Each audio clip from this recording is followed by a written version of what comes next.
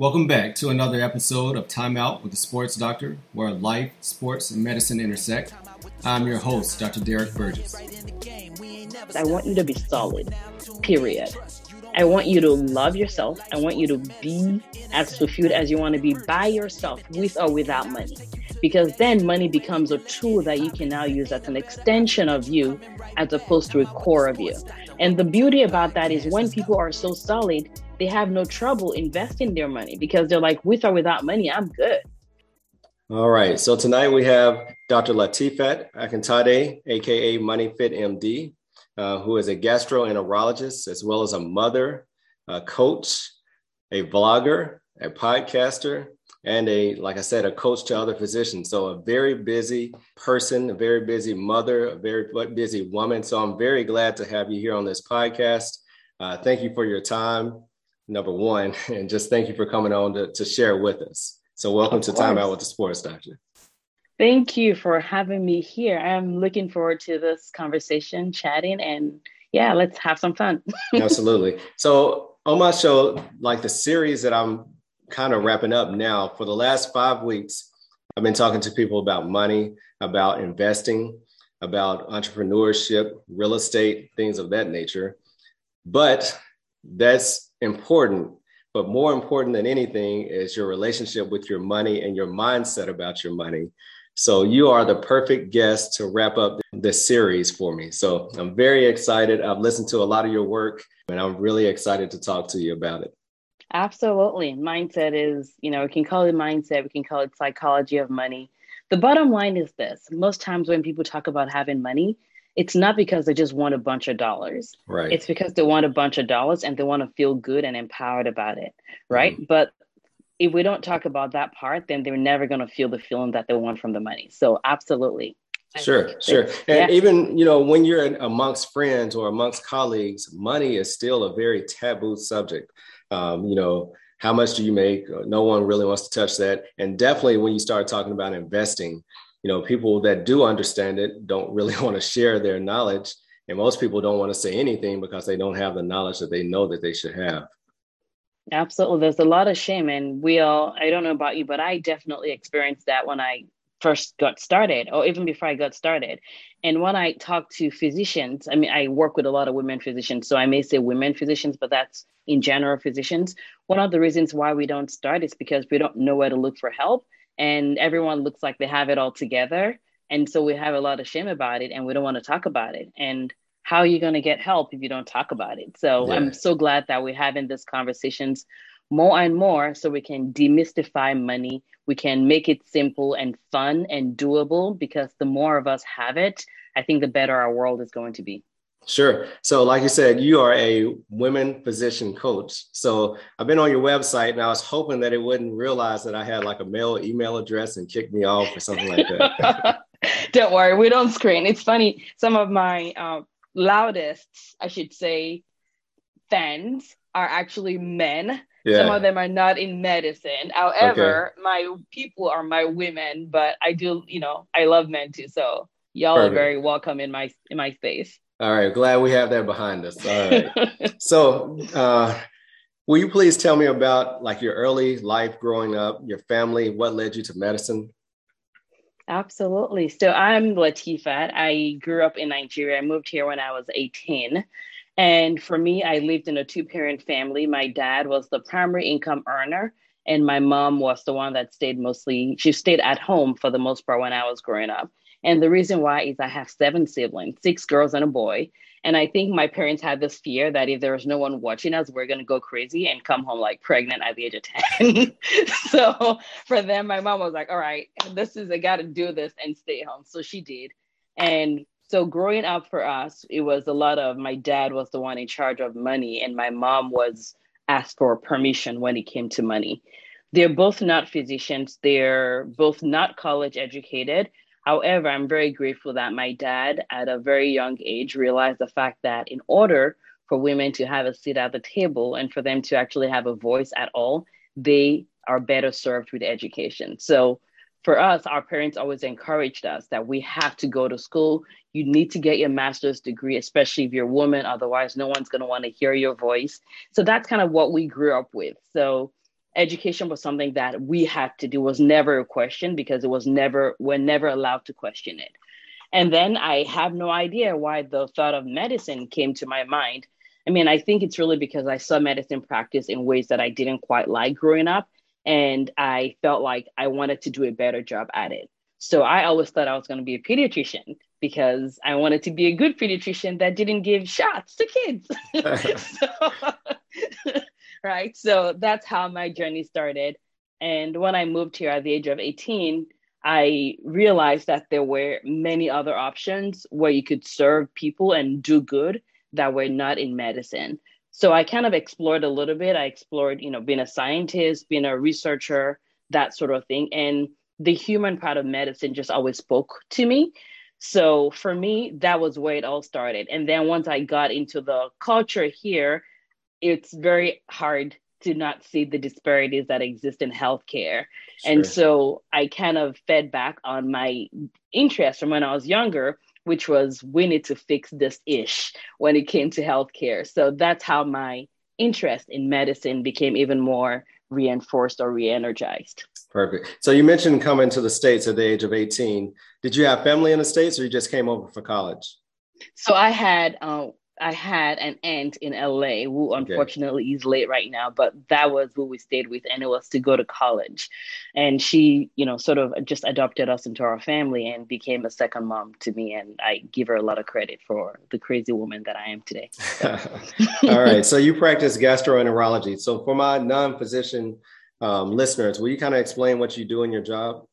So I didn't know I was going to be a gastroenterologist. I thought I was going to be a pediatrician and then primary care. And then in third year of med school, I went to UCSF for med school. I was in the OR and I'm like, oh my goodness, I love doing procedures. So gastroenterology is a field where we combine our training in internal medicine, which is where we ask a lot of why things are happening. And we combine that with procedures where we actually do the what. And we're able to help people that way. So I do a lot of colon cancer prevention. I do a lot of early colon cancer treatment. And my special love is in inflammatory bowel diseases, things like Crohn's disease and ulcerative colitis.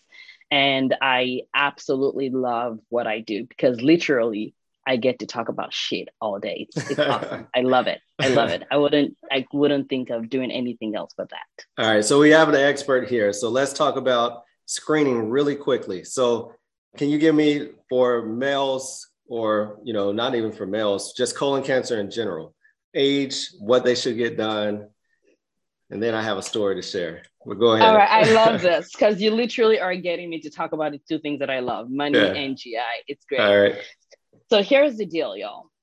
There are many things that can kill us as humans. There are some that we cannot prevent. There are some that we can prevent. Colon cancer is something that we can prevent. And our goal is to prevent it. But if we cannot, we can actually catch it at an early stage so that we can do something about it. So if you're listening to this and you want to have a family history of colon cancer, and, we can talk about the details of it, but I'll just say, if you're like, oh, my dad, my brother, sister, or my uncle, someone's got something, talk to your doctor because you may need earlier colon cancer screening. However, what we're recommending is at the age of 45, we want everyone to get screened for colon cancer, especially if you are Black, African-American, man or woman. We absolutely want you to get screening for colon cancer at the age of 45. We've been doing a lot of the general population at age 50, but what we're finding is that colon cancer is becoming earlier and earlier. So again, we want to prevent it, but if we cannot, we want to catch it earlier. And I get a lot of questions about what's the best test. Here's my spiel. The best test is the one you get done. As a GI doc, my favorite is a colonoscopy because we get to really look in your colon. We find out what's going on, we remove it, and you're done. However, if you're like, well, I don't really want to drink that prep, I don't want to do that stuff, then get a stool test done. Talk to your doctor. Their stool tests, they're not my favorite, but they're better than nothing. And getting screening can be very scary for a lot of people, but getting diagnosed with colon cancer is worse. And getting diagnosed with colon cancer that we could have treated is one of the most painful experiences that I go through in my work. So please do your part. Your life matters. I'm sure your family loves you. If they don't, pretend that we love you because we probably do. and please get your colon cancer screening done. Hey, I really appreciate that. So thank you, because I was still thinking age 50, but age 45. Perfect. Absolutely. Especially if you're Black.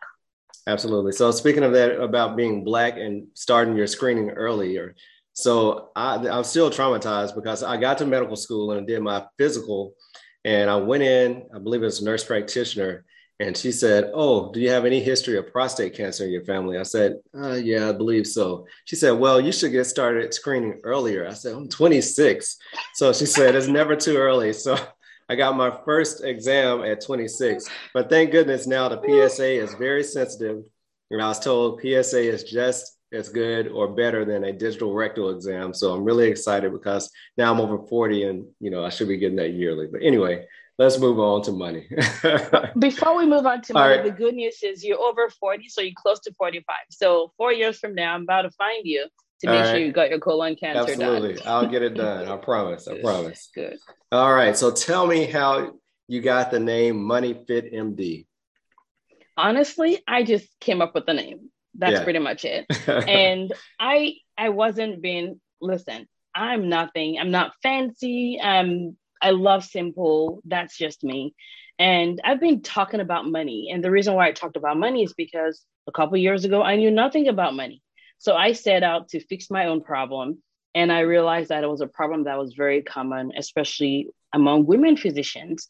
And I'm so glad that now we have an increasing conversation about money. However, some of the spaces are still not comfortable and welcoming and not filled with guilt and shaming. So my thing was I wanted to create a space where a space that I wish I had 5 years ago. So that's what Money Fit MD is or was. And then last year when the pandemic started, was when everyone was scared about what was going to happen with your jobs, with your sources of income. Physicians were freaking out left and right. And at some point, I actually wasn't scared at all. I was just like, you know what? I'll be fine no matter what. But I'm grateful that I got to realize that that was not something that was common, that was actually rare, because most people were freaking out. So essentially, here I am sitting at the beginning of the pandemic with this tools that I have, which I've considered a hobby so far. And literally the world is like, we need help. So I kind of did what I knew that I had to do, which was offer it to more women so that we can fix this problem. And I couldn't figure out what name I wanted to use. So I'm like Money Fitness MD, and that just stuck. So Money Fit MD, it may change in future, but it's just the name right now.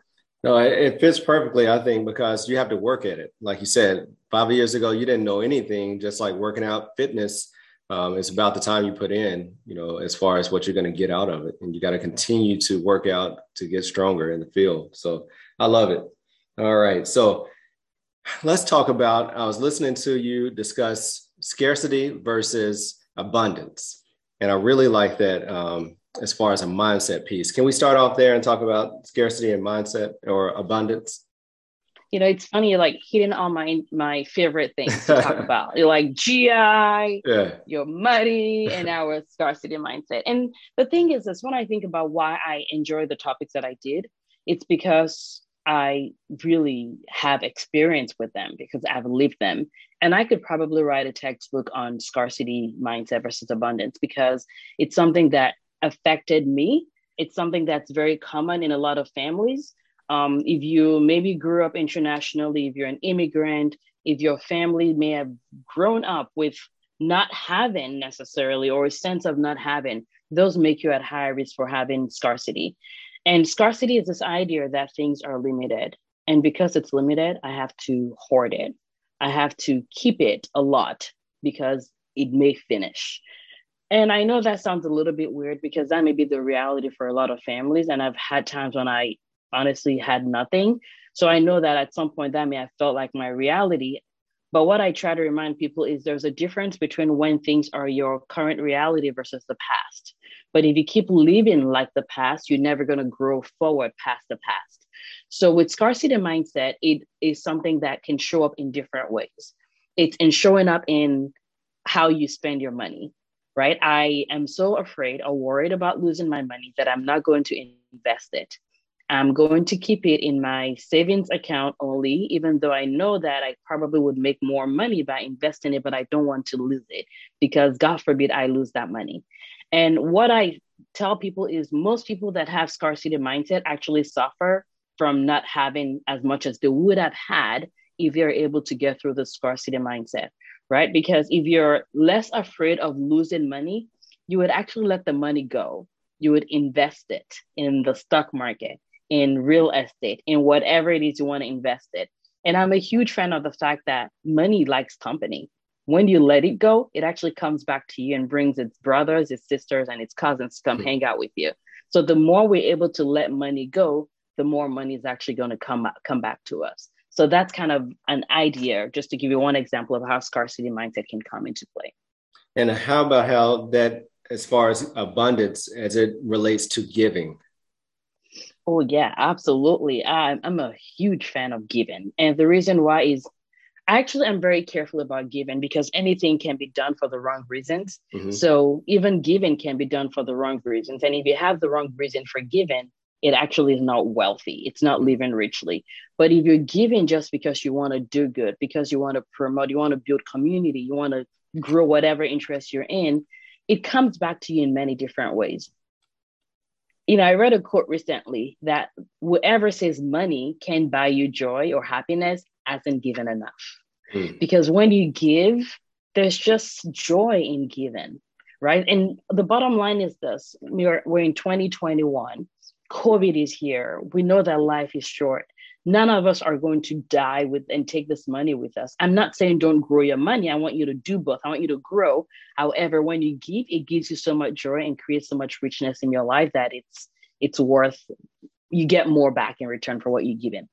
I agree. You know, I try to actually, my wife and I, we love to give because we love the joy that you receive from others. If you can meet a need for somebody else, I feel like that's one of the best feelings in the world. And one of the things that we've really gotten involved with is we have Fellowship of Christian Athletes. So, and for each year we have a Christmas program that we attend. And this is, the best thing that I've ever done for Christmas, where we bring in almost up to 100 families and we're able to give Christmas to them. And now that's something that you can't do by yourself, but once you start to collaborate with other people. And so the local schools and the local teams sponsor kids. So you have teenagers that are allowed to see little kids witness Christmas in a way that they've never been able to have it before. And parents breaking down, crying in the gym, you know, it's great. So that's one thing, like, we really love to give, and we're trying to instill that in our kids, that, you know, you're blessed, but you're blessed to be a blessing to someone else. So, you know, I really like that abundance mindset about giving, because if you're giving out a lot, that means that you're going to, number one, it's not all about receiving something back monetarily, but the joy that can come along with that is very, you know, it's something that you can't really express. You know, I will say that there is giving that can be bad. Mm-hmm. Well, and I use the word bad, not like bad, but, you know, not ideal. You could give from a place of guilt. That's actually not ideal. I will say, and I don't think I've ever said this on a podcast before, but when I started earning an income, I gave so much that I didn't have. That's not good or wise either.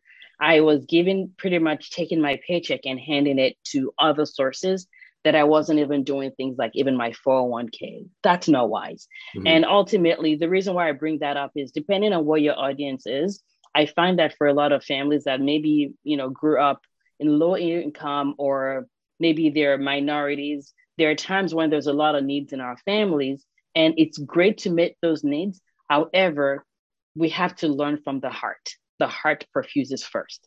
You have to perfuse first, because if you're broke because you're giving everything you have, you will be of no value to yourself or to those that you want to help in the long run. So if you're listening and you think that if you don't give everything you have, that's selfish, I'm going to actually challenge you a little bit and say that you giving everything you have without perfusing first is selfish, because in the long term, you're not going to have to give people if you never grew or invested or grew your wealth. Right. I like that. Thank you for sharing. Now, you work with many different clients, and I'm sure you have many different personalities and many different attitudes and emotions around medicine, around money. Because I was listening to someone speak, and they said, "What is money? How does it feel to you? What are the emotions that you have around money? Do you have guilt about money? Do you have guilt that you do have money and other people don't? How do you feel when you spend money? Does it make you feel, sad, or, what are the emotions? Do you have to deal with that when you're working with your clients?" Absolutely, absolutely. And I think people think that the only people that need a money coach are those that don't have money.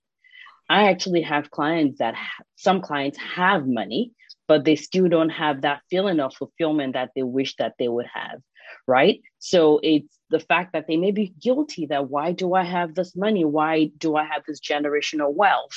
And they end up not realizing that it's a tool that they've been given to be used for good. So there's definitely that. There's guilt, there's shame, there is embarrassment about it. There's the hoarding. People can hoard money. So it's all the entire gamut. And the thing is this, the way that I view money is probably a little different than how a lot of people view money. What I try to work with my people about is I want you to be solid, period. I want you to love yourself. I want you to be as fulfilled as you want to be by yourself, with or without money, because then money becomes a tool that you can now use as an extension of you as opposed to a core of you. And the beauty about that is when people are so solid, they have no trouble investing their money because they're like, with or without money, I'm good. So guess what happens? They become even better because their wealth grows because they are good. So part of it is there's definitely a lot of emotions when it comes to money. We have to learn how to dissociate our emotions sometimes when it comes to money so that it doesn't drag us down and actually prevent us from growing. And fear is another big one, of course. Fear with investing, fear with making mistakes. People have made mistakes in the past. They find it hard to maybe forgive themselves and trust themselves again. So those are some of the emotions that come up when it comes to money. All right. So I'd like to transition to, how do you say yes to financial freedom? You simply say yes. That's it. You simply say yes to financial freedom. And the reason why I say that, it sounds silly, but you have to ask yourself, what is financial freedom? Why do I want to be free financially, right? I'm a physician, and your audience or people that may not be in medicine may think, well, doctors should have money, right? However, the thing is this, we spend a lot of our years in training for what we do. And a lot of physicians spend a lot of time in the hospital doing what we do. And especially with COVID, and even before COVID, there's a lot of burnout with medicine. So in order for us to be truly free, one is, if my income as a physician was to get lost right now, will I be able to survive financially, or will my family be struggling financially? If my family is going to be struggling financially, then that means that I'm not truly financially free. So that's what I try to get people to understand, that it's not a matter of either or. It's not like, are you a physician or are you making money from something else? We need to do both. And if you're not a physician, that applies to you as well. It doesn't matter what you do for your W-2 job or 1099 job or whatever. The bottom line is diversifying our income sources is so important so that we can truly be free. And that is a gift to us. It's a gift to our families. It's a gift to the people that we serve. And the reason why is, as a physician, when I'm financially free, I can use my voice for good. I can stand for ethics. I can say no when it's not in line with my ethics, right? I am not as attached to the reviews or whatever that patients are saying, even though I do want my patients to be well. But I know that the more attached I am, the less effective of a physician I'm going to be, because I'm not making the best decisions on their behalf. So that's the gift of financial freedom. I believe that financial freedom by itself, is a gift, not for us only, but for our entire community. And I think we should all strive towards it. Yeah. So, what you mentioned before about being an employee. So I dealt with that 18 months ago, and I realized, wow, I'm really an employee. I make a good salary as an orthopedic surgeon. However, COVID changed the game. You saw doctors being laid off, doctors being pay cuts cut back, private practices folding. So the bulletproof profession of medicine, I was already starting to realize, okay, medicine has changed over the last decade or two.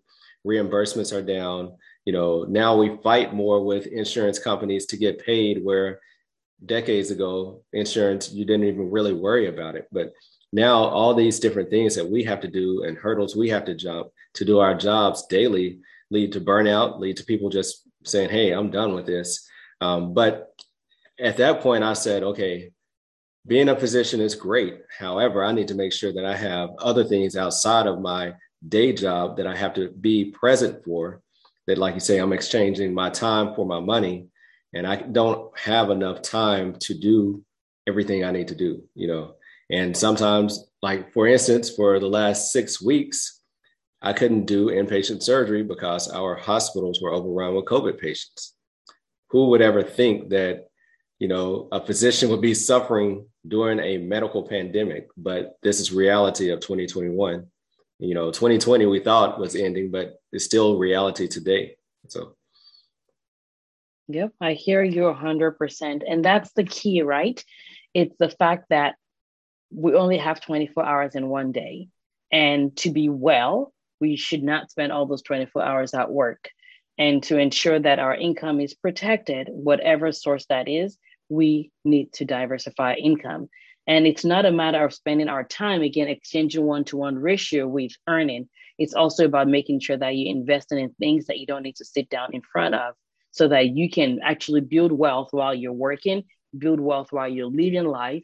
And again, the goal is to get money to the hands of people that are going to use it for good. And so the more money you have, guess what happens? It translates into good for the community. So yes, absolutely. So tell me, since you work with a lot of physicians, do you run into a lot of limiting thought processes as far as, I'm a physician, I can't do whatever, be an entrepreneur, be an investor? Do you run into that a lot? Absolutely. I believe that it's a completely normal thing for us as humans to have. Everyone has it. I don't care who you are, no matter how amazing you are, I promise you have it. But the goal is to learn the tools that you need to help remove them. And for those that are listening, you may be wondering, what are limiting thoughts? So the way that I describe them is they're literally things that you think of that may be preventing you from achieving your goal, as opposed to more empowering thoughts that help you achieve your goal. So for example, as a physician, I'm talking right now about, diversifying your income. You may be listening and the first thing you think of is, but I don't have time, right? So that by itself could be a limiting thought. And the reason why it's a thought is that truly true, or is that what you think? And you may be like, of course it's true. And that's the thing. It always seems like it's the truth. It always seems like the only truth. And the goal is for us to examine that and wonder, is it possible that you actually have time that you're not spending how you would want to spend it? And also, what makes you think you have to extend time for money, right? So we've been ingrained to think that in order to make money, we have to get up and like hustle and work hard. But maybe that by itself is also a limiting belief, because is it possible that you could make money without hustling, without going to go to work physically in order to do that? So that is what a limiting thought is. And we all have it. We're all going to have it. But the goal is to learn the tools to identify and recognize it, so that when you have it, you decide if you want to hold on to it or if you want to transform it into something more empowering. And it's interesting. I'll give you an example of a physician that I started working with recently. Amazing. All my people are amazing. Maybe I'm a little biased, but they are, not because of me, but because they simply are. And essentially amazing, successful. And we started talking about things like how our thoughts can actually limit our finances and what we're able to achieve. And the first time she had heard about the word, but she didn't quite understand it. So, and then we had a conversation. I sort of walked her through the process that I walk my people through in terms of being able to recognize. And then the next time we met, she was like, oh my goodness, my entire life is a bag of limited thoughts. And for her, being able to recognize this has actually been helping her now in a very short amount of time achieve the things that she thought she could not achieve. So I 100% agree that we all have it. If you say you don't have it, that by itself is a limiting thought. And the more we can recognize it and be sensitive and then convert it, the more you're going to achieve all the goals that you want to achieve. Yeah, as I was sitting here and listening to you talk, the word, like you said, we need to make money without working. That's almost like cheating for a physician. We're just ingrained to work, not to let our money work for us, which is just insane. But that just popped in my mind. I was like, wow, why don't, I'm still thinking like that, even as I'm trying to transform into another being, right? No, absolutely. And that's the beauty of it, right? It's completely normal to think those things. And then you just examine it and ask yourself. And it was a little odd to me before. I would be honest with you. I'm like, okay, that just sounds like it's cheating. Mm-hmm. But what I realized is, what is investment in stock? You're not there holding the stock like sold to the highest bidder. You're not doing all that stuff, right? Mm-hmm. So ultimately, that is money that's growing potentially for you without you being there actively. So Right. most of us are probably already doing that anyway. And what I remind people is we want to find our genie in a bottle, is what I call the thoughts. We want to find a genie in a bottle and spray it everywhere. So we already know you're invested in stock market, likely already. So you're already doing it. So in other ways, what other ways can we make this happen? How do you invest in other stuff that may be within your realm of authority or your goals that you may not even know already exist? So most of us are already doing that. We just need to take that GD and spray it in more places. Yeah. So you are a mother, doctor, a coach, a vlogger, a podcaster. Talk to me about work-life balance. What does that look like for you? So here's the deal. Work-life balance, it's all like, what does that even mean, right? Right. I call it more like alignment is the way that I think more about it. And the reason why is I'm a physician. I work for a large organization and I absolutely love taking care of my patients. It's a gift to them and to me. And so I have no plans of stopping that. And then I have this other part of me that actually helps me be a better physician. And then now it's like I have three little ladies that I absolutely love so much. But part of this is understanding that I have a choice in how I spend a fraction of my time. My clinical time, I've already decided that I'm going to spend it over there. But the rest of the time, I get to choose how I spend it. So for example, we're here doing a conversation, right? This is normally the time that my kids, we have specific times to watch TV or show during the weekend. This is a specific time. So this is a time they're watching their show, and I'm not a huge fan of TV. And I get to rest, I get to read, I get to do whatever or chat with you, right? Yeah. So there are ways of optimizing it where you can eat your cake and have it. And I also remind people it's quality over quantity, because most times we're like, we want to spend a lot of time with this stuff, but you could be there physically and be absent. Or you could literally be there for 2 hours and you both feel like you just spent 20 hours together. So work-life balance is so important. You can schedule the things that are important to you. My relationship is important to me. I have lunch with my husband almost every Friday. I plan everything on my schedule around that. It's blocked out, no clients, no coaching, no podcasting, because that's important to me. And the more we realize the power that we have in making those choices and figuring out how it's going to work out for us, the more satisfied we're going to be.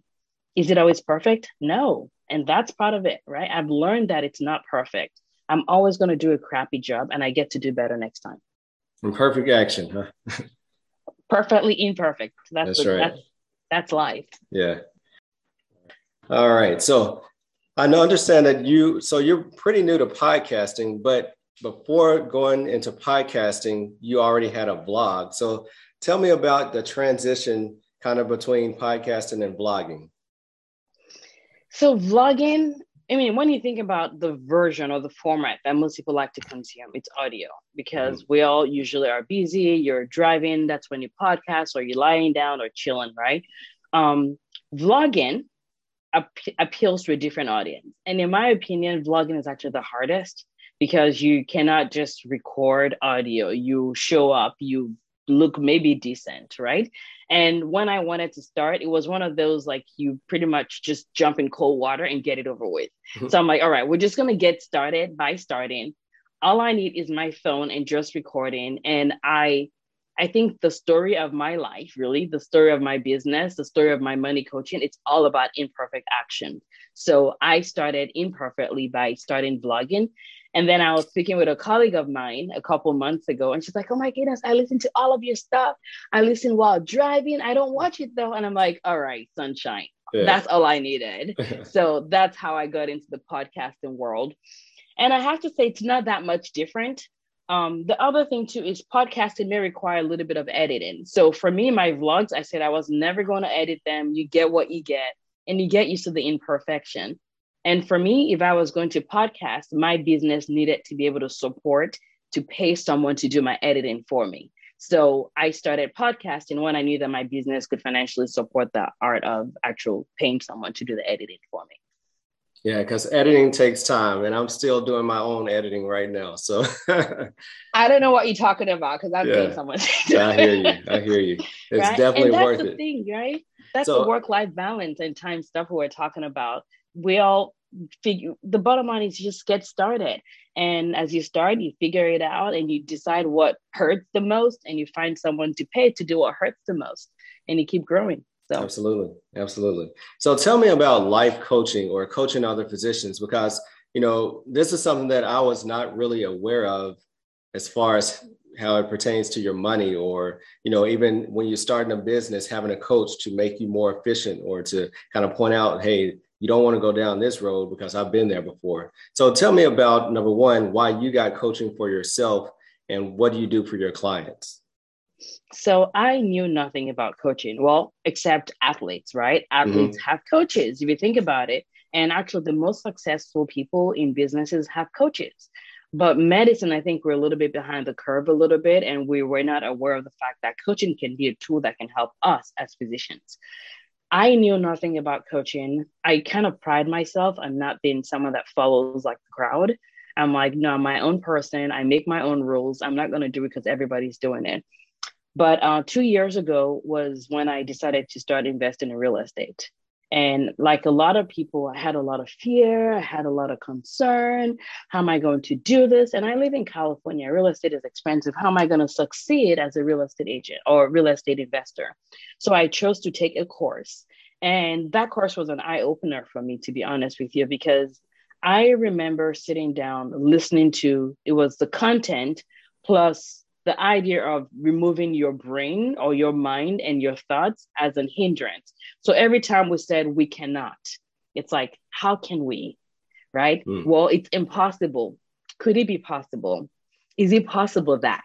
And I'm like, those questions, simple questions, actually transformed my brain from being like, there is no way out of here to what if there's a way out of here? And I will be very honest with you. I had a moment where I actually almost cried because I'm like, you mean the key to success is this? And no one ever told me about it. And I had that moment and I'm like, I have to tell everybody because, there's a lot of disparities in medicine. There's a lot of disparities when you talk about finances. And I had a moment where I'm like, you mean this tool could actually help us breach some of those disparities? And so that's where I'm like, I need to learn this so I can help people that look like me, people that maybe identify with me, get more money into their hands. Because when we do, guess what? We put it back into communities that we care about. And that's important to me. So that's how I got into the idea of coaching. And then I sat down and I'm like, okay, I'm a snub. I believe in getting the best. And that's where I've been trained. I'm a UCLA girl. I'm a UCSF girl. I'm like, I want the best and nothing wrong with that. So I sat down and figured out what the best that was available to the best of my knowledge was. And I got training in it. And it's been the best gift that I've given myself. It's been probably the highest investment outside of my medical school. And I would do it again in a heartbeat. Not just because I do it as a business, but because it's transformed my life as a human, as a money person, my life is richer. As a physician, I help my patients differently with this coaching tools. But specifically when it comes to money, I remember this quote of whether you think you can or you think you cannot, you are right. Probably right. And that difference is just the power of the brain and how a small shift in how we think can change everything. So when I take financial education and I combine it with the power of being able to shift our minds, my clients are successful. I'm literally yet to meet someone that is beyond help, as long as they're committing to get the help and take the steps they need, because it truly is the reason why financial education hasn't worked for a lot of us. And when we can figure out the mindset piece of it, which honestly, that's psychology and it's 80% of finance really, success is inevitable. So it's like it's just works, and I think everyone should have it. Wow. Okay.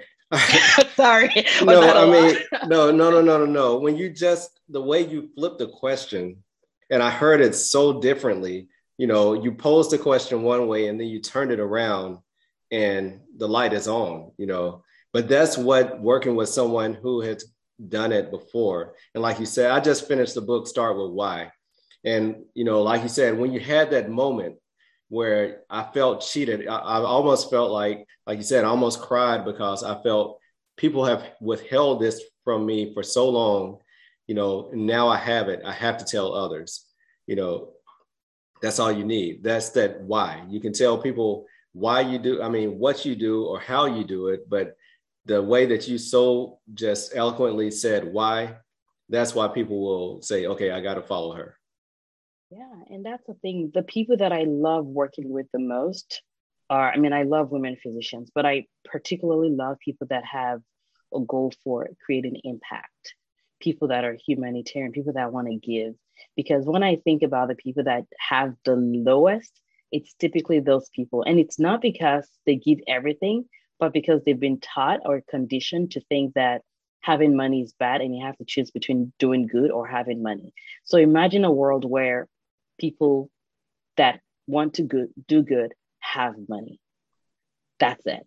Right. And it's just a powerful tool. And as you're exploring, that book is it's a Simon something, I forget his last name, Sinek, but it's and a great book. You may have a moment where you're like, you have the secret to just clarity and world and everything, and it's a beautiful thing. And now you're like, I have no choice. I'm gonna scream it from the rooftop in a podcast, in a vlog, and I don't care if you pay me. I'm just gonna tell all of y'all because y'all need to get it. That's pretty much it. That's perfect. So. All right. So on Time Out with the Sports Doctor, this is your final timeout. All right. So what do you want to leave my audience with, the guests, your followers, that might be struggling mindset, saying, man, she has it all figured out, but I can't see myself doing that. So just kind of break down, how do you go from limited mindset to where you are now? Okay. So I'm going to ask you one question.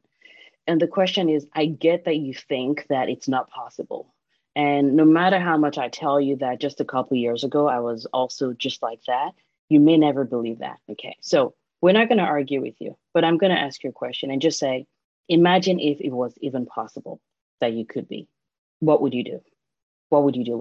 Just imagine if it was even remotely possible. If you think it's 99% impossible, maybe it's 1% possible. What step would you actually take? And the thing is, there's no one size fits all. I'm not going to say this is going to work for you. However, if you feel like there is more to life, there is more you want to do, there is more that you're called to do, there's more that you think is in line with your purpose, I hope that you will kind of explore and just see, maybe there is a chance that I could also do good. I could also own this. I could have money. Maybe it's possible that everything I've been taught about money and wealth was actually wrong. Is it possible that people that have money can be good people? Or is it possible that I can actually use this as a tool for good? So just start to question. That's all. I'm not trying to make you be who you're not, but I just challenge you a little bit to question a little bit, and you will see that it's possible for you. And honestly, like I mentioned earlier, I'm just a girl with a dream. That's it. Nothing fancy. So if I can do it, if I can go from being broke and multiple negative six-figure net worth 6 years ago to where I am today, it is possible for you. And I've heard a lot of stories, and everybody thinks that they're bad. And they're like, well, you have no idea how bad I am. Listen, I'm not impressed, because I bet you that I've seen stories worse than you, and they can change, and so can you. So there's hope, and that's what I would leave you with. Yeah, that was strong. And as you were talking, I thought about Les Brown. It's possible. He has some very dynamic speeches about, like you said, you can have 99% against you. As long as that 1% is there, the possibility is there. Absolutely. And the more you focus on that small percent, the more it grows. The more it grows, the more it grows, the more it grows. And do you have a book or a quote that you would like to leave the listeners with? Ooh, let's see what book. Well, the quote I'm going to put is the one that I shared earlier. Whether you think you can or you think you cannot, you are right. Excellent. Excellent. Well, thank you very much for your time. Like you said, the kids are probably wrapping up their movie and they're looking for mommy. She's hiding from us. Where is she? So, yeah. Yeah, I really appreciate it. And, I'm excited to get this information out to my audience. Thanks. So how can they follow you, on Money Fit MD? I know your podcast. Tell us about that and tell us about your website. Absolutely. If you want to hear more about how to create a rich life, go check me out at Money Fit MD. A lot of my audience is women physicians, but it applies to men as well. So it's the Money Fit MD podcast, and you can listen to that on all your major stations. My website is moneyfitmd.com, and you can also find me on Facebook and Instagram. And the goal is just change your life. There are people waiting for your life to explode. People waiting for you to just get to work. Now, just work. All right. So I'll include that all in the show notes. So once again, thank you for your time and thank you for joining me on this podcast. Thank you. Thank you for continuing to support this podcast. If you enjoyed this episode, then please leave a 5-star review. And if you haven't done so, subscribe so you continue to get the updated episodes. Until later, peace.